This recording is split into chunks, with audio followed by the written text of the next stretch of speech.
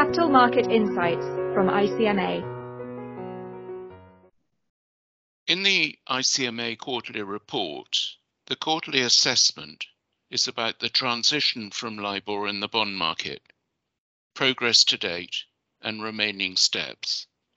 I'm Paul Richards, Head of Market Practice and Regulatory Policy at ICMA. The authorities have for some time planned the permanent cessation of LIBOR on the grounds that LIBOR poses clear risks to global financial stability, and they've encouraged the market to adopt near risk-free reference rates.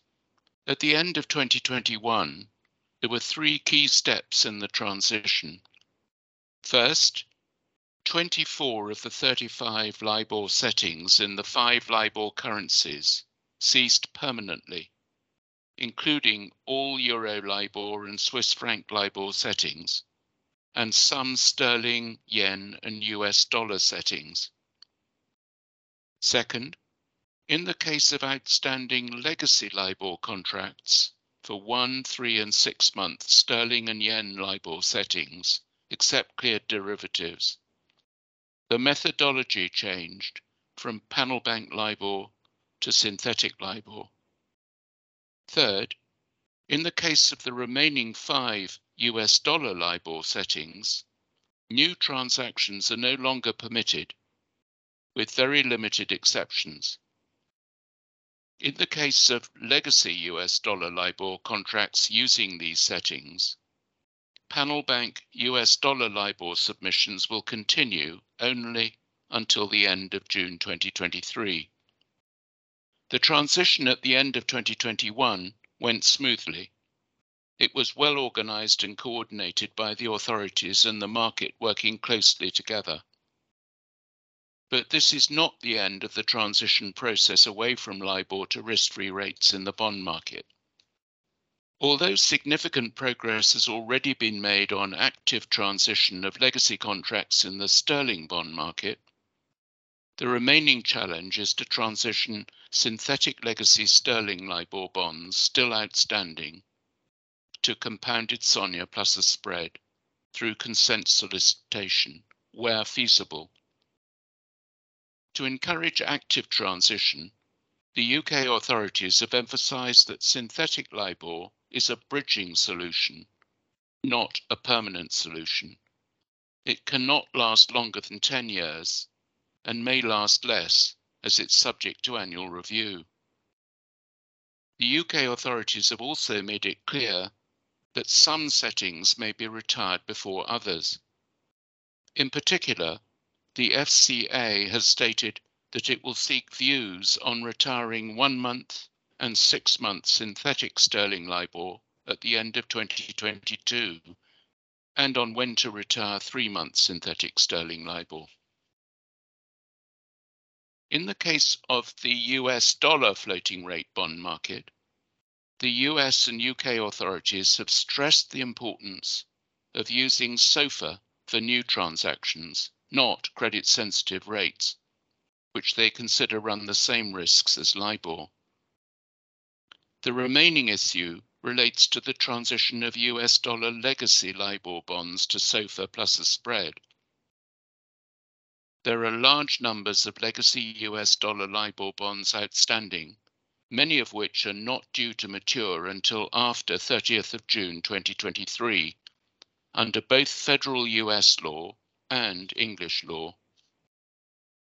The US and UK approaches to the transition of legacy LIBOR bonds have a common objective, which is to end the use of LIBOR and transition to risk-free rates as soon as possible.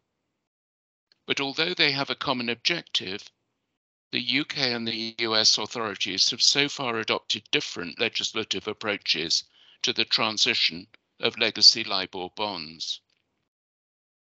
One difference is that active transition of legacy sterling LIBOR bonds has demonstrated that consent solicitation is feasible under English law in some cases, though not in others.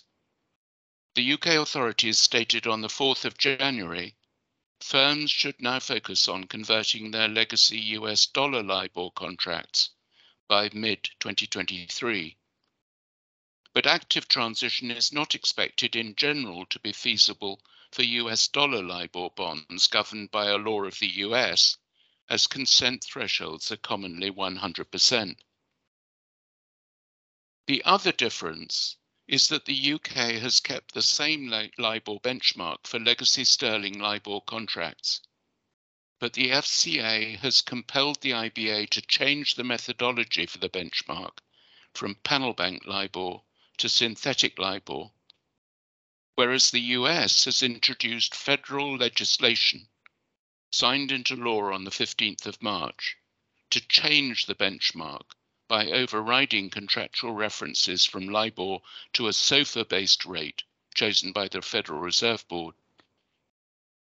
There is a time limit on the FCA's statutory power to compel the IBA to publish synthetic LIBOR of a maximum of 10 years, with annual reviews in the meantime, but there is no time limit on the contractual override provided by federal US law. The implication is that in the US, on the 30th of June 2023, when panel bank US dollar LIBOR is due to cease, legacy US dollar LIBOR bonds governed by a law of the US are expected to fall back to a floating SOFR-based rate under federal US legislation. In the UK, it's not yet clear what approach the UK authorities will take for legacy US dollar contracts under English law. If panel bank US dollar LIBOR ceases permanently on the 30th of June 2023, most US dollar LIBOR bonds governed by English law would be expected to fall back to a fixed rate at that point.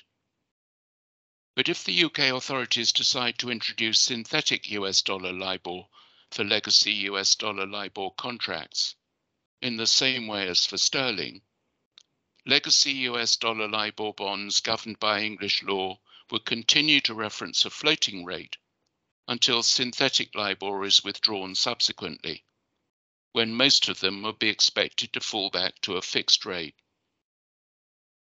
In a statement on the 9th of February, the UK authorities said that, quote, "There remains further work to be done to finalise the transition from LIBOR, primarily to support the continued active conversion of legacy sterling LIBOR-linked bonds and loans that are dependent on temporary synthetic LIBOR, and to consider any implications of non-sterling LIBOR transition in UK markets." Thank you. Thank you for listening. For more ICMA podcasts and further information on capital markets, please visit our website, icmagroup.org.